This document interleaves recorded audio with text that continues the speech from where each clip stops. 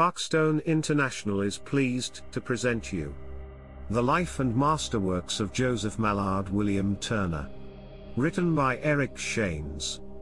Joseph Mallard William Turner was born at 21 Maiden Lane, Covent Garden, London, sometime in late April or early May 1775.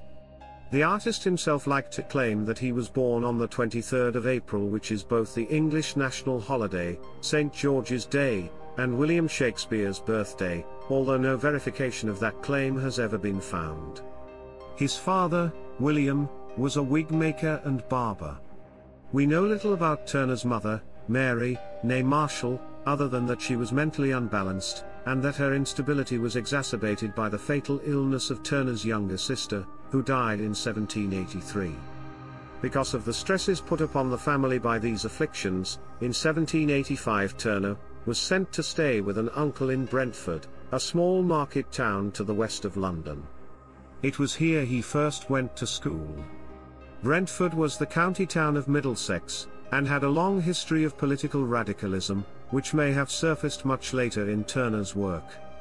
But more importantly, the surroundings of the town, the rural stretches of the Thames downriver to Chelsea, and the countryside upriver to Windsor and beyond, must have struck the boy as Arcadian, especially after the squalid surroundings of Covent Garden, and done much to form his later visions of an ideal world.